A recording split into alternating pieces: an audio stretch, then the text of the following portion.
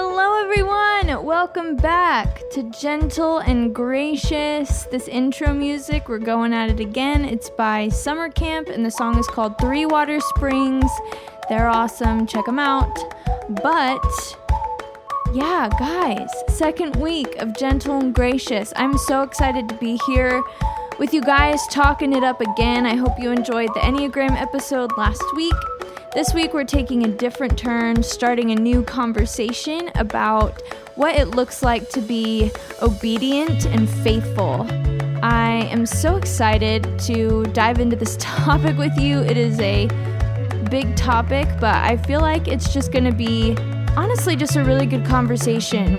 Whatever you're doing right now, whether you're sitting, doing nothing, running in your car, wherever you are, I hope this just feels like you're sitting at a coffee shop talking with a friend about what it looks like to be obedient. Let's get into it.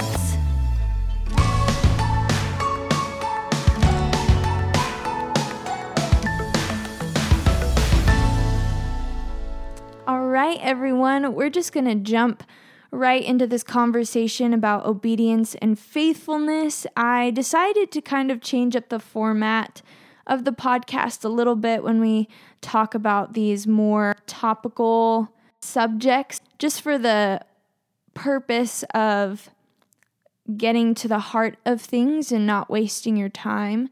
I want to kind of make this like a Wednesday morning, afternoon, evening, whatever you're listening to this, I want to make this a pep talk for you, because wherever you are, whoever you are, whatever woman or random guy who stumbled across this podcast, you have been given a personal, unique calling that is tailored specifically to who God has created you to be and tailored specifically to you and his relationship. And I think that is, number one, just so cool.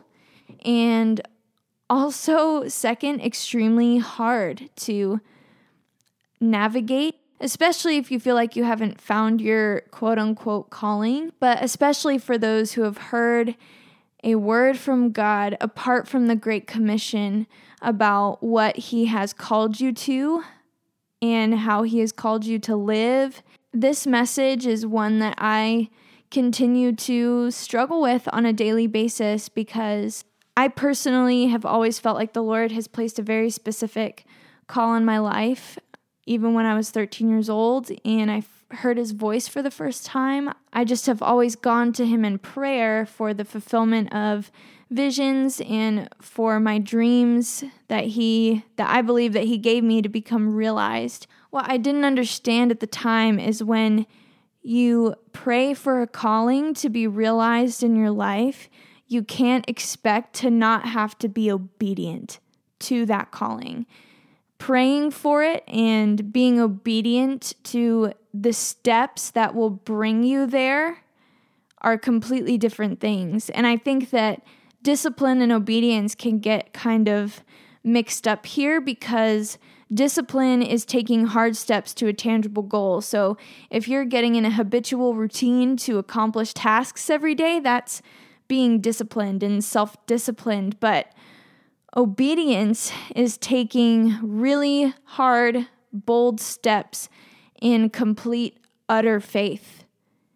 There have been multiple times in my life where God has spoken to me and said, I need you to not be friends with this group of people anymore. And I need you to give up this selfish habit of yours.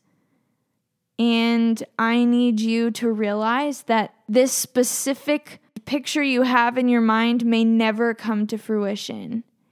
And I'm going to ask you to do things you're uncomfortable with.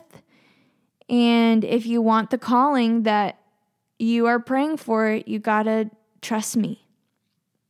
Obedience is all about faithfulness and trust. That's why I kind of merged the two words for this podcast, because obedience is taking those hard steps in complete, utter faith. And it is because we have faith, and it is because God is faithful, and because the Holy Spirit creates in us a heart of faithfulness and commitment to be changed by the gospel and to become reflections of the gospel to the world. Is because of those reasons that God makes us obedient. So I just really want to encourage you that whatever calling, whatever word, whatever picture, vision, or dream that you have stirring in your heart, rather than asking God for it to be completed, ask for God to make you obedient. Ask for God to give you a heart like Abraham, who after years of praying for a son, God called him to bring him up onto a mountain and offer him as a sacrifice. With that said, be prepared to lay down this picture, dream, vision, calling, whatever it is, down as a sacrifice in a way that could mean potentially the death of it. The Lord has asked me to do this multiple times in different seasons of life, to give a gift back to Him, because no matter how much you want to believe, and that I want to believe that this dream and vision is a part of who I am, it's not. It was gifted to me, and it doesn't owe me anything.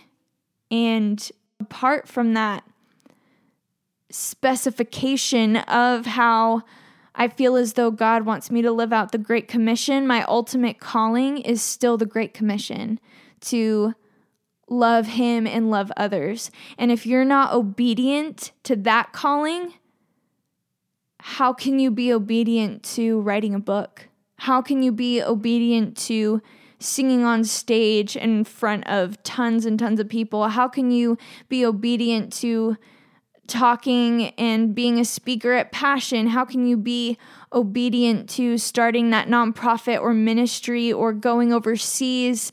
All of those big, glamorous looking promises can only be accomplished if we're obedient to loving God and loving others. Another thing too, in regards to obedience, that I've personally realized is that how can you expect to write that book that everyone can resonate with if you have never been where the audience God has destined for you is currently, if that makes sense? Like, if I wanted to write a book about anxiety and depression, if I have never felt those things or walked intimately with someone who does, how could I effectively reach that audience? So when God calls you into what seems like an unfair season of anxiety and depression, or when God calls you to walk and do life with someone who has anxiety and depression,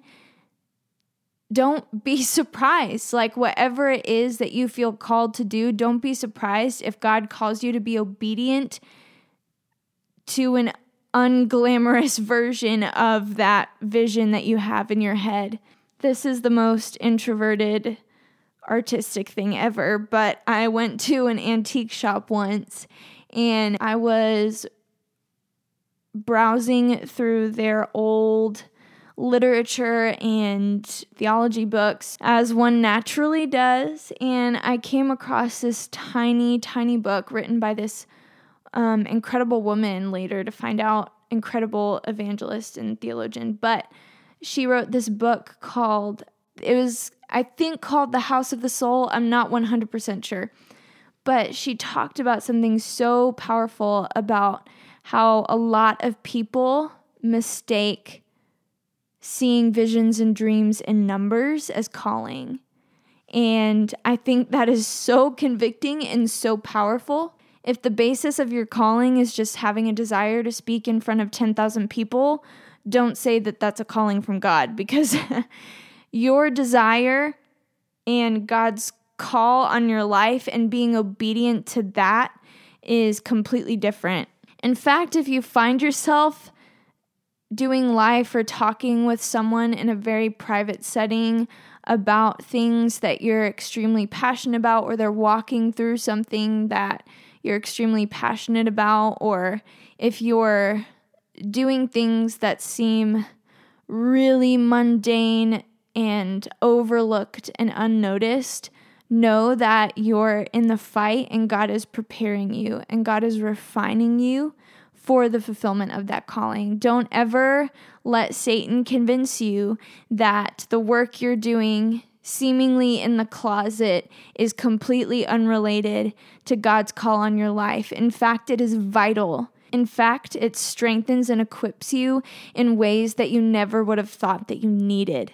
To be real vulnerable, I have always had a desire to be seen and to be significant to others, and the Lord had to continually humble me by taking things away that were really painful to uproot, like not just friends, but opportunities, and making those sacrifices. And even today, guys, like recording this podcast, I, of course, want to, because it's a desire of my heart, and I love talking with you guys, and I want this to become a discipline. But in order for it to get to that point, I had to be obedient and say, okay, I don't know if anyone is going to listen to this. I don't know if this is even going to be helpful to anyone, but I'm trusting the Spirit, and I'm trusting this nudge that I received from the Holy Spirit to start this podcast. So I have to do it. I have to do it.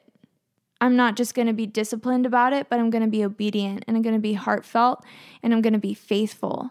So I just want to say that for anyone who feels like they are stuck in a closet, wanting to break out, whoever feels like they've been growing and they just keep hitting the ceiling and there's no more room for them to grow, if you're just tired of the same amount of busyness or lack thereof that you have been living through for the past however many weeks, months, or years, know that this is a part of your story, and this is a part of the fulfillment of what God has called you to in your life.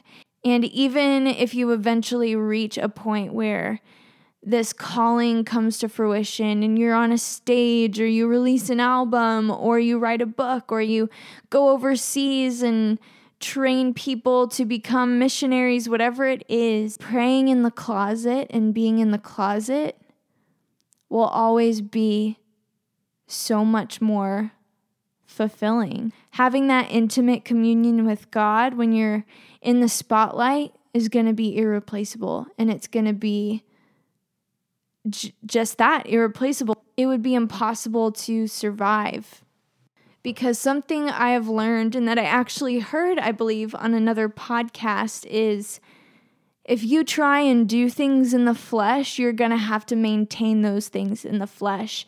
But when you work with the Spirit and you walk in the Spirit, you get to maintain those things in the Spirit and with God's strength. His timing is so much more perfect than yours. And when He calls you to be obedient to that conversation with the person in the grocery store line, when He calls you to bring over muffins to your neighbors and actually understand what it looks like to love your physical neighbor, or if He calls you to even simply get baptized, or whatever it is, know that these small steps of obedience lead to such a strengthened, equipped, deep, rich, and powerful relationship with your Savior. So before we head out for this week to live out obedience, I want to read 2 scriptures from the Message version, Philippians 2:12-13. What I'm getting at, friends, is that you should simply keep on doing what you've done from the beginning. When I was living among you, you lived in responsive obedience. Now that I'm separated from you, keep it up. Better yet, redouble your efforts. Be energetic in your life of salvation, reverent and sensitive before God. That energy is God's energy, an energy deep within you, God Himself willing and working at what will give Him the most pleasure. Amen. Don't we want that, guys? Don't we want to live and work and just be a human who gives God pleasure. The last verse I want to read for you guys is also the Message version, and it's in Hebrews 5, and I believe it starts in verse 8. Though he was God's son, he learned trusting obedience by what he suffered, just as we do. Then, having arrived at that full stature of his maturity, and having been announced by God as high priest in the order of Melchizedek, he became the source of eternal salvation to all who believingly obey him. I love that. Even Jesus himself, being fully God and fully human, had to learn trusting obedience by what he suffered, just as we do now. All right, friends, that is all I have for you this week. I hope this conversation was encouraging, and I hopefully gave you some food for thought. I would love to continue this conversation on the Gentle and Gracious Instagram. Follow us at Gentle and Gracious, and I'm going to be doing another Instagram Live this week. I am looking forward to continuing this conversation. Again, I hope this podcast was encouraging. Let me know what you want to talk about next week. I am not 100% sure what we're going to talk about yet, but let me know. And again, give us a follow at Gentle and Gracious on Instagram. And I hope you ladies have an empowered and lovely week.